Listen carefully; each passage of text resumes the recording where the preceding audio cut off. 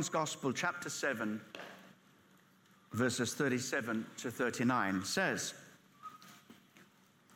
"On the last day, that great day of the feast, Jesus stood and cried out, saying, 'If anyone thirsts, let him come to me and drink. He who believes in me, as the scripture has said, out of his heart, out of his inmost being, will flow rivers of living water.'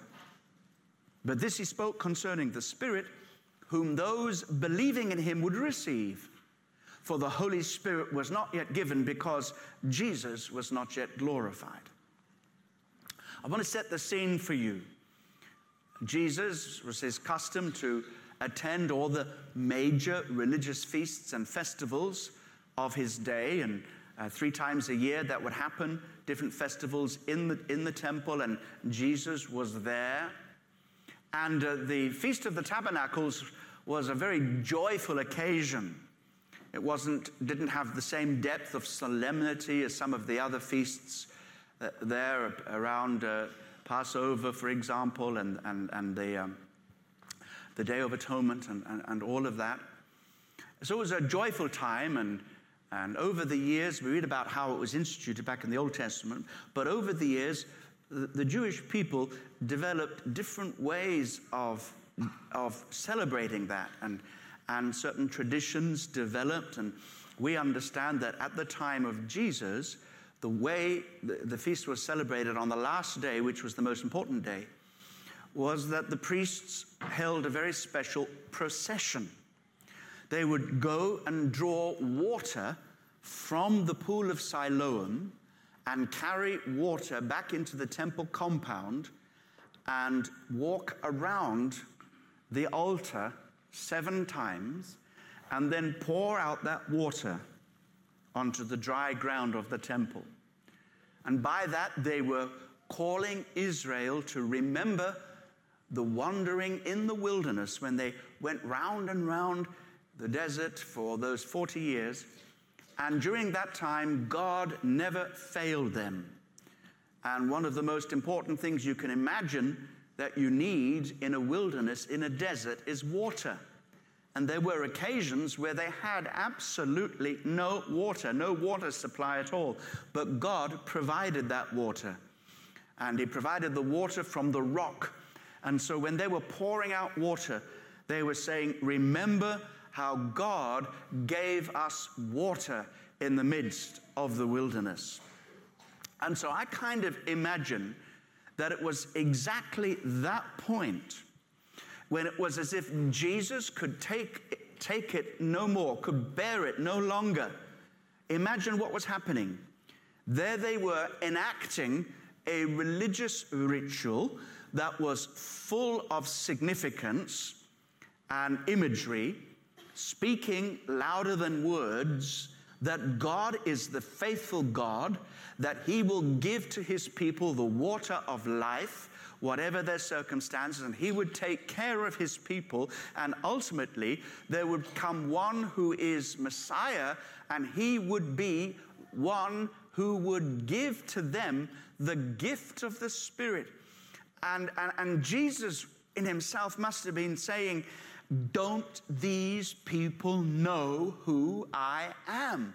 How ironic that they are enacting something in the presence of the very one who is the Lord, the giver of life, the one who said, he that comes to me shall never hunger. I am the bread of life. He that drinks from me shall never thirst again. I am the water of life. And I kind of imagine that it was like this, that Jesus could bear it no longer.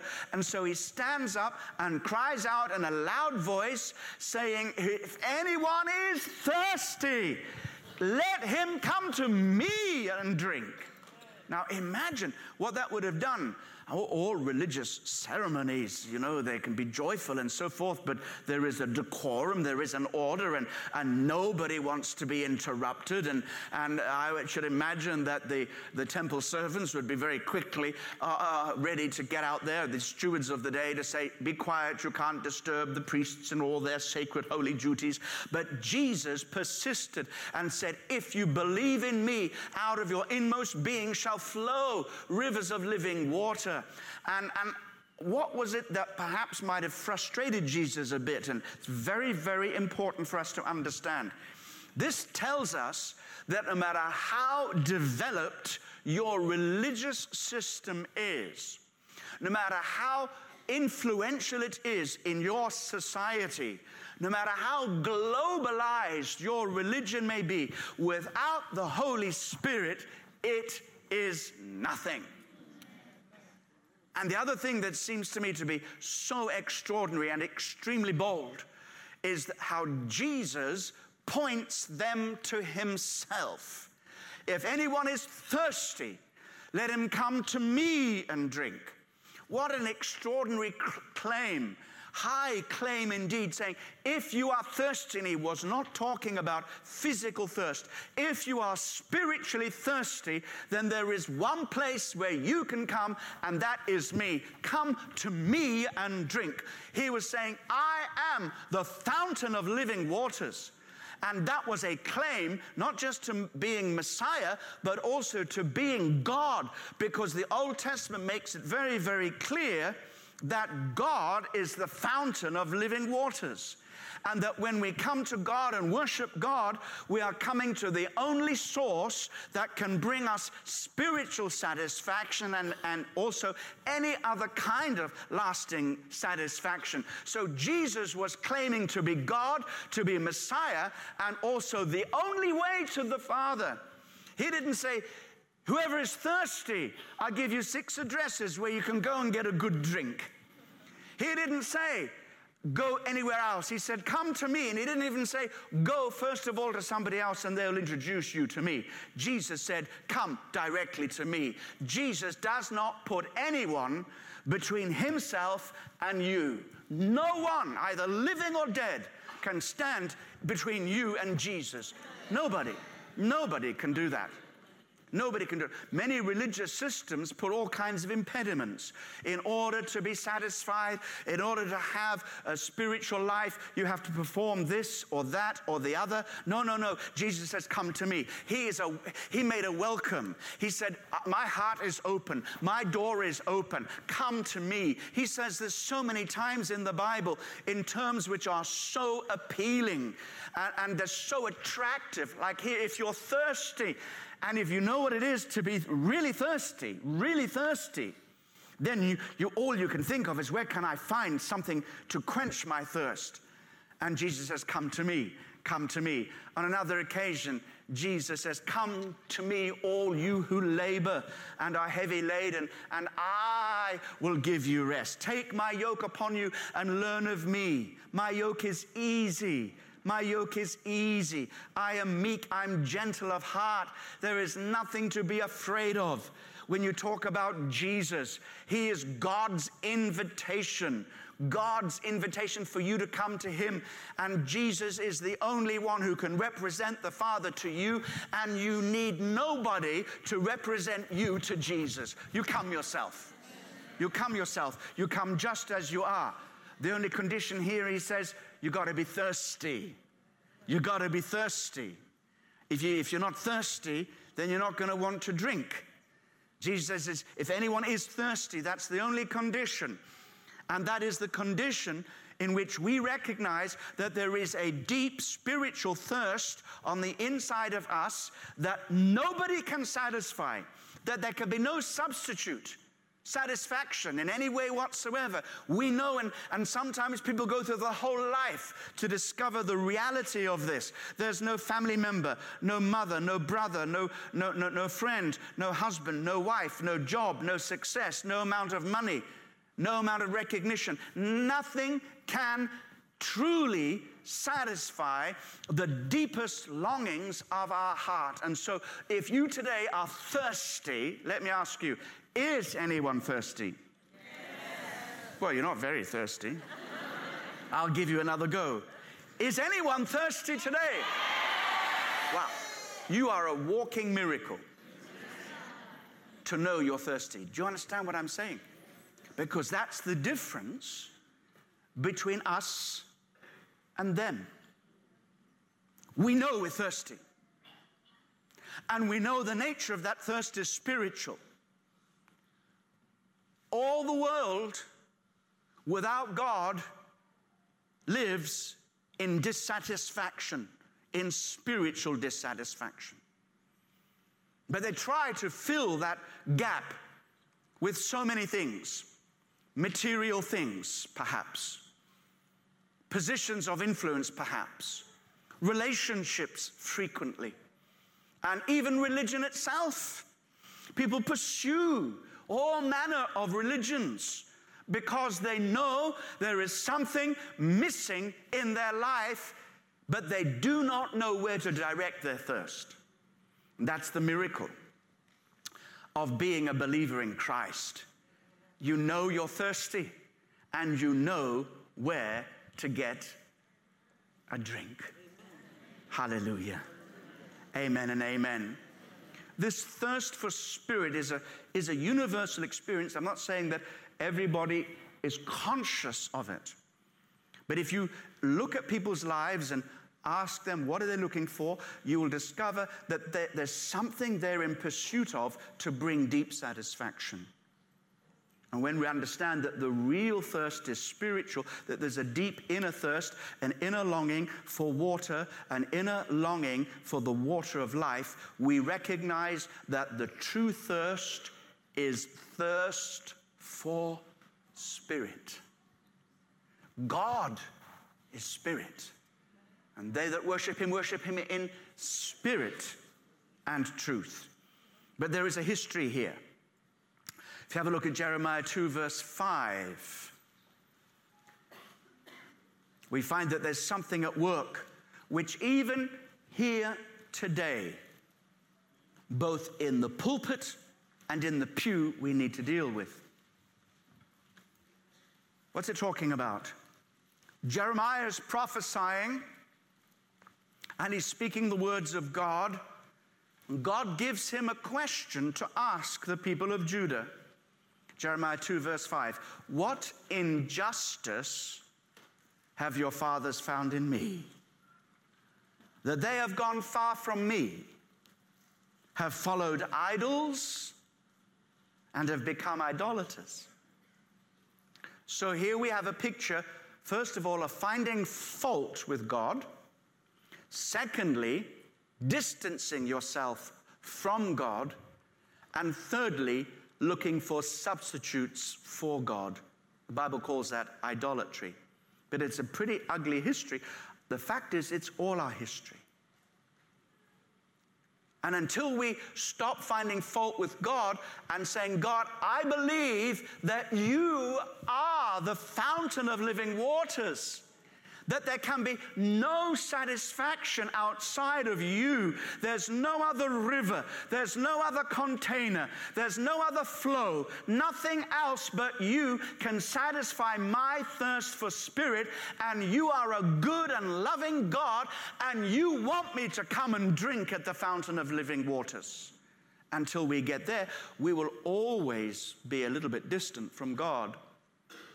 But he specifies a little bit more. Jeremiah 2 verse 13.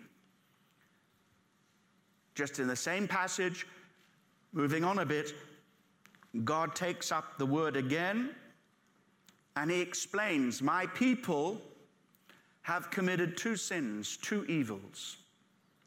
They have forsaken me, the fountain of living waters, and hewn for themselves cisterns, broken cisterns that can hold no water.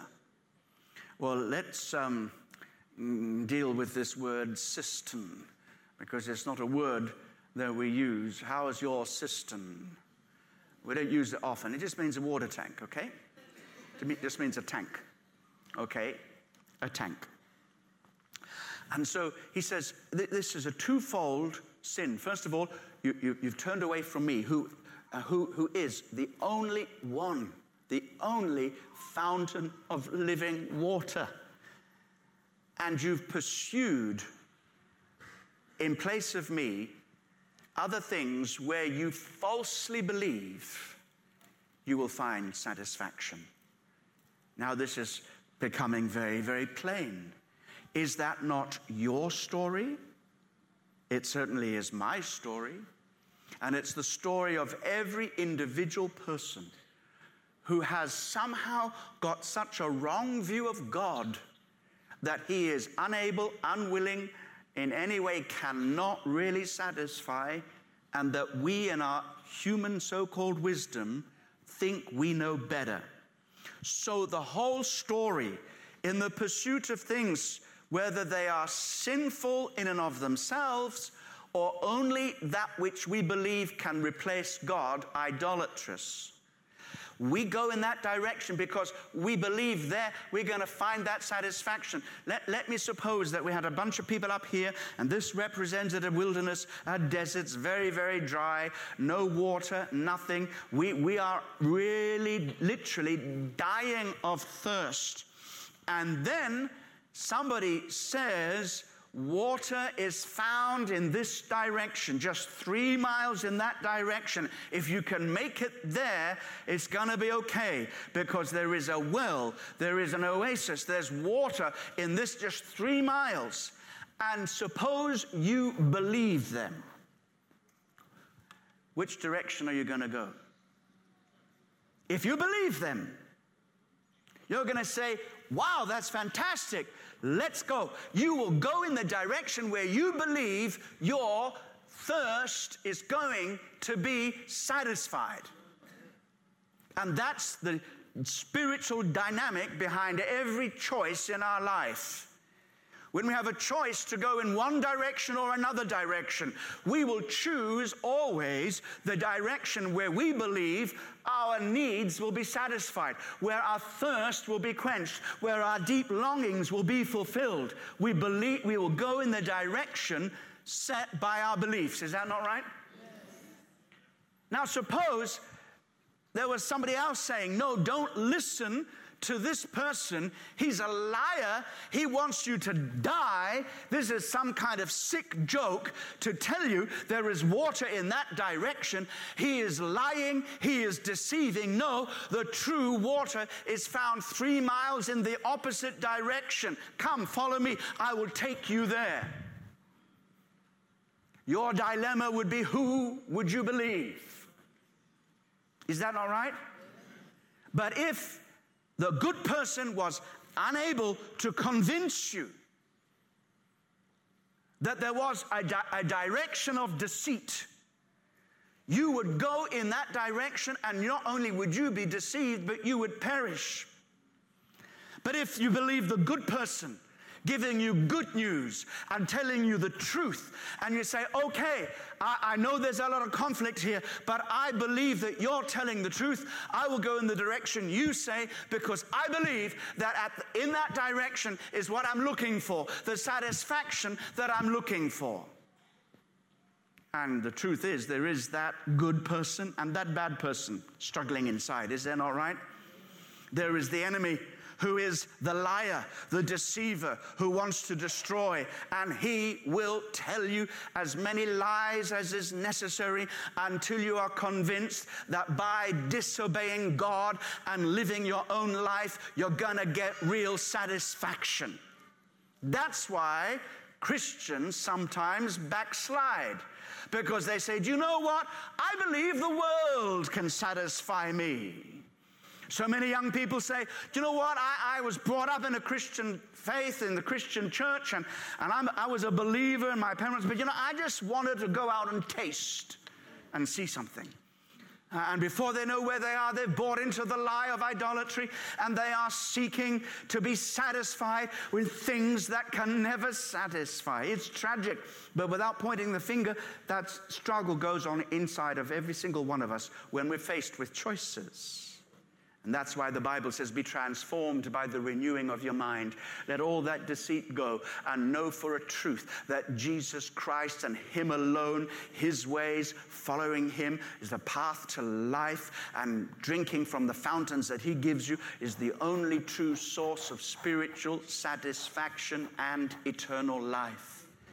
And every time a man or a woman stands, either in public preaching or in private testimony, and says, I know a man who can give you life, and if you come with me, you will find eternal life in him.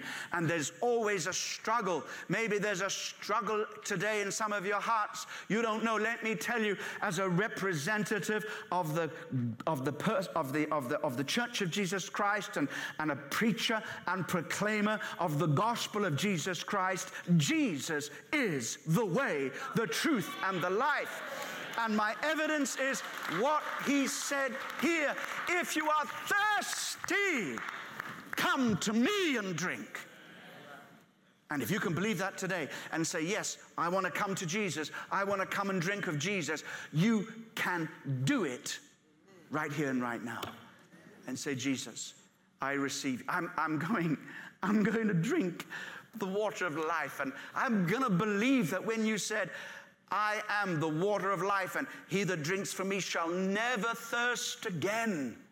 I will find deep and lasting satisfaction. By the way, don't think that that means you'll have all your personal needs and desires fulfilled. Part of Christian maturity, and indeed adult maturity, is to know you don't always get what you want. Life doesn't always work the way you want it to do. And God is not the magic genie who pops out after the rubbing of prayer saying, yea, oh my master, what can I do for you today?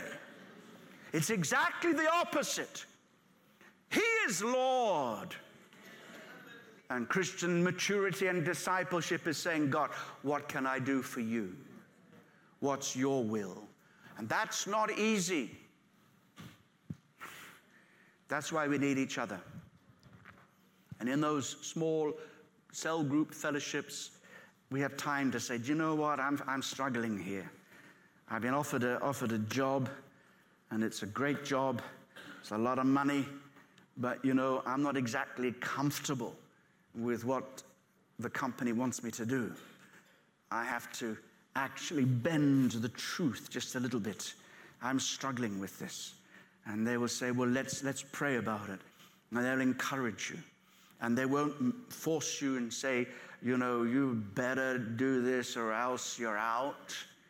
You know, it is said that in some cell groups, 3 strikes and you're out.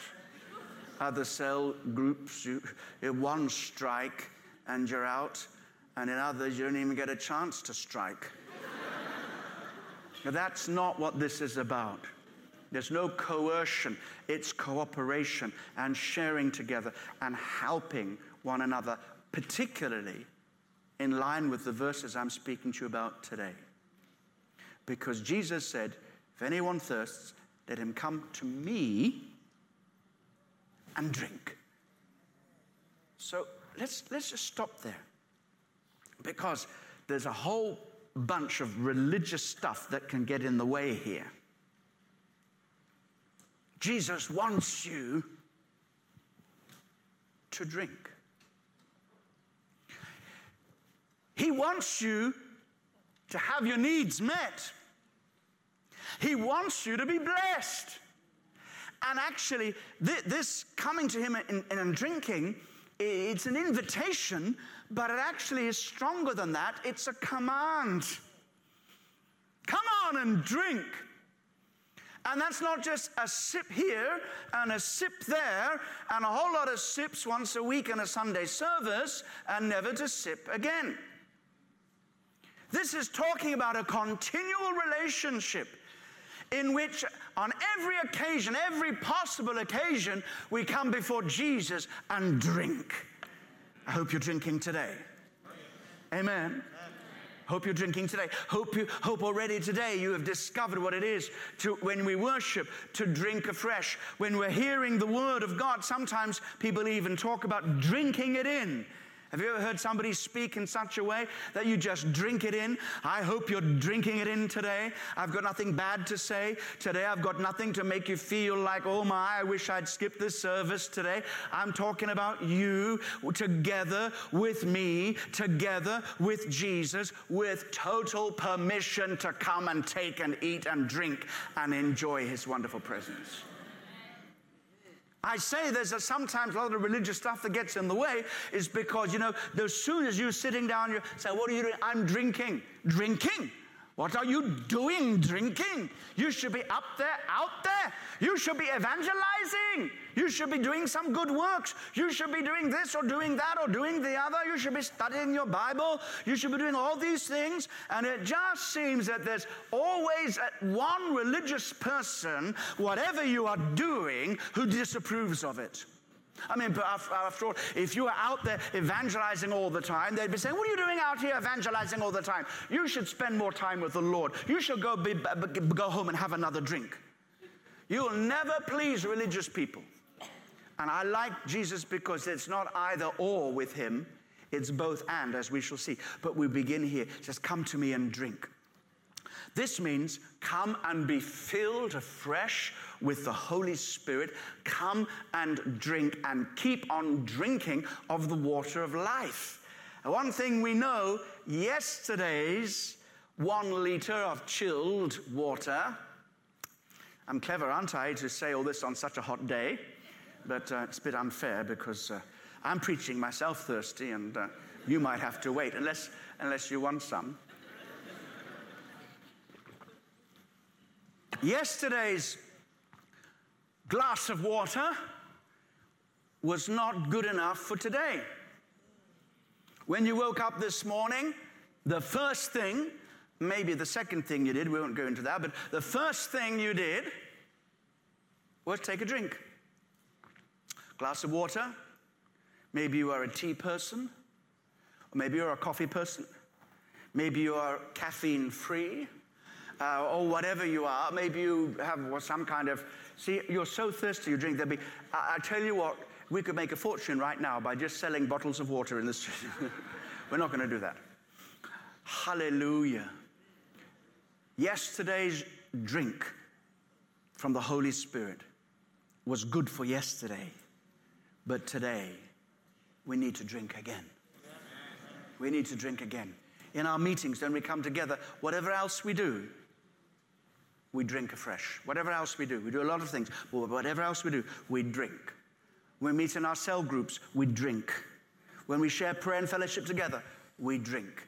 When you come before God on your own in your own personal devotion, you do all kinds of things. I hope you do. Hope you read your Bible. I hope you pray. I hope you study. I hope you reflect.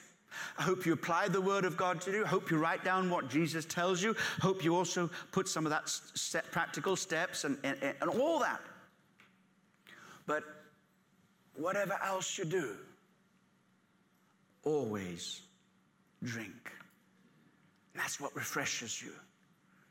That's what refreshes you. Now, you would expect that kind of drinking and dependence on the Holy Spirit to be important in Christian ministry. I'm sure you would expect that today, while I am speaking, I'm also talking to the Holy Spirit. You can't see my lips move, but if you could hear what's going on in my spirit, it would be something like this. Oh God, help me. Oh God, help me. Oh God, help me. Refresh me. Strengthen me, anoint me, fill me. Yeah? Amen. What about you? Is it just for the public Perspex platform presentations? Or is this for you? I think it's for everybody, all the time. When you leave from here, don't leave thirsty. Keep drinking. Tomorrow morning when you wake up, drink. not just water, but of the Holy Spirit. It's a metaphor, of course. And wherever you go, you need to be full of the Spirit. You need to be in dependence on the Holy Spirit. And your human wisdom isn't enough. What is it that gives an edge? And somebody next to you at work knows as much as you do, maybe even more than you do. What's the edge? Depend on the Holy Spirit. And you will find that you will have a wisdom beyond your own. You will have an ability and a strength and an invisible attraction about you that will draw people to Christ. We need it everywhere. That's why I'm so glad that Jesus doesn't stop with verse 37 saying, "Come to me and drink." Good to see our talking hand friends here today. I'm sure, though I don't speak sign language, you will understand what I'm saying now. Let's take another drink.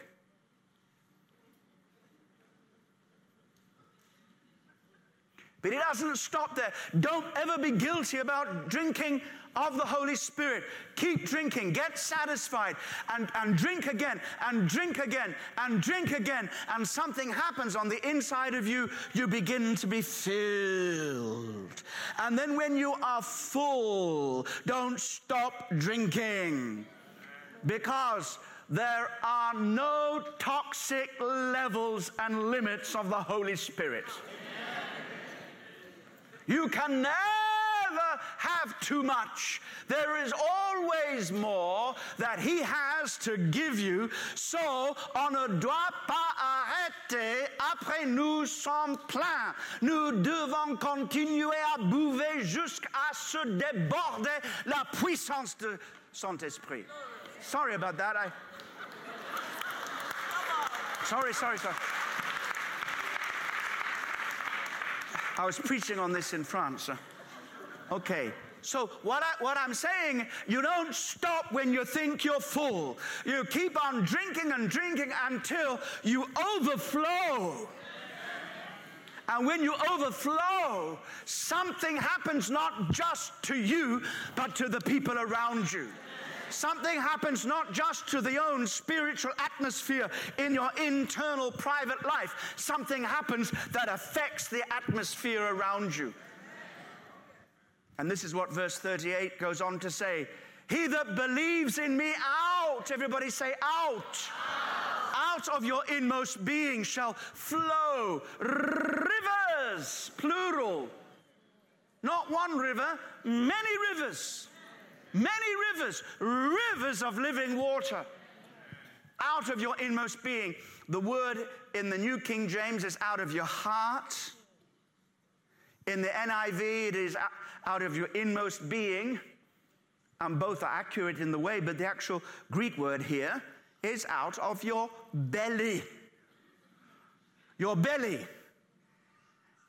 And the Greek word for belly is linked to the word for container. Like a tank. So every one of us has a tank on the inside here. Some of you, I see it's 0.5 liter. Some of you, I see the capacity is 2 liters. And I see 1 or 2 5-liter tanks around the place. And that's the word for belly. Now, Jesus obviously was not referring to our physical container, but to the spiritual one. And what he's saying here is that you are made in my image, and I have given you a capacity to be in spiritual communion with me, and I have created within you that capacity is like a tank, and without me it is empty. And nothing can fill it but me. One of the early church fathers said, there is a God-shaped hole in every person's heart that only God can fill. This is it right there. So Jesus says, drink and drink and drink until you are overflowing, and you will discover the second part kicks in. Something begins to happen through you. Not just to you, but through you. And it's a promise. He that believes in me, out of his belly, out of his spiritual container, spiritual personality, out of that spiritual depth of your being, shall flow rivers of living water. Just imagine it. It's what Jesus says. So we can take him as his word. So when you leave here today, rivers are flowing. When you go into your office, rivers are flowing. And rivers flow into dry places. That's what it's all about. The whole picture of the pouring out of water, the whole picture of Messiah being the one who would give the refreshing of the Holy Spirit, and the gift of the Spirit was that he should transform our spiritual wilderness into a garden of delight by his presence. You don't know how much influence you have simply by loving Jesus. You have no idea. I wish somehow we could have a sort of spiritual discernment, and you would know that there is no place ever where you go without leaving an impact for Christ. No place. In fact, your presence, particularly as we cooperate with this principle, your presence will change the atmosphere in your office. Your presence will change the atmosphere in your home, because wherever you go, God causes living water to flow from you to the dry places. Now, when I talked a moment ago about cooperating, obviously, the clock is not cooperating with me. Could you just go and correct that clock? It's about 25 minutes too fast, I think. Okay, we'll try and come in and land here, because I want us to come back and worship God. We want to drink again before we leave this place. Cooperate with us, I mean actually realizing that we are called to take in, to receive, and to pass it on. That's the two parts of the cell vision. Is we come together to build one another up, and that same group also evangelizes and reaches out. And the first part is happening so well. The second part, we need to remind ourselves, all it is just turning outwards and start thinking of other people. I was saying in the 9 o'clock service, Amanda and I, we have 2 lovely dogs. Maybe one day you'll meet them. One's a very naughty dog. That's Amanda's one, man. And but on hot days, every day in fact, but on hot days, the little dogs have a good way of communicating that they're thirsty. I wish we could be as free as they are. They just let the tongue hang right out. So, are you thirsty? Yeah, you didn't say anything. Just look at me. And who would not, having gone to the kitchen or to the fridge and poured yourself cool, refreshing, bubbly, whether it's Adam's wine without gas, or Adam's champagne, which is un peu d'eau gazeuse, or whatever it is, whether it's still or whether it is bubbly, you will take it and you will drink, and then the little dogs are... Who would not say, come on, I'll give you some water as well? We would all give water to a dog.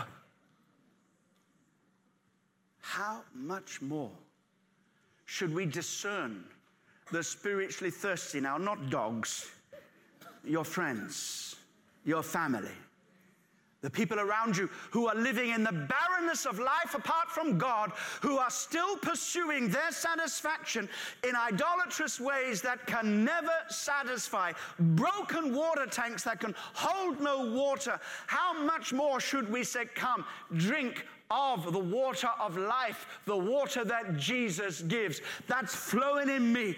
I know it. You can know it as well. And let him touch your life. You would want to do that.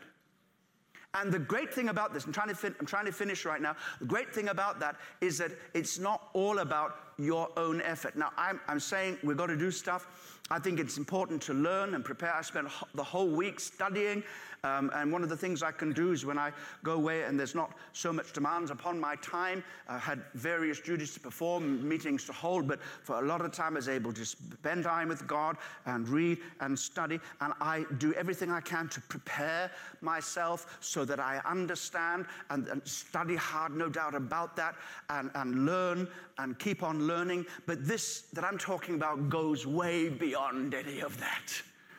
This is when you just allow him to flow from your life. Yes, you're right. Can you come on now? Just make it quick so that we're ready to sing in a moment.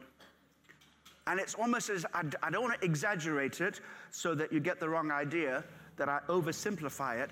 But you know, when you walk, Jesus walks with you. When you drink and are filled, the Spirit overflows from your life and automatically flows into dry places. Some of the things we know about how water works: number one, water finds the lowest place. So when you're humble before God, he's going to fill you. Something else we know is that water is absorbed in dry places. And so when there is water, the dryness around soaks it in. And that's what it's like. The people almost draw from you what you have because they are thirsty. If you're thirsty today, praise God, and you know it, because we're going to have another drink before we go. But let me tell you, the people around you are also thirsty. And the whole purpose of us drinking is that we would be able to offer the sweet, satisfying, cool, liberating, life-giving, fresh water of God. Maji ya Mungu. That's Swahili. Got you there? The water of God.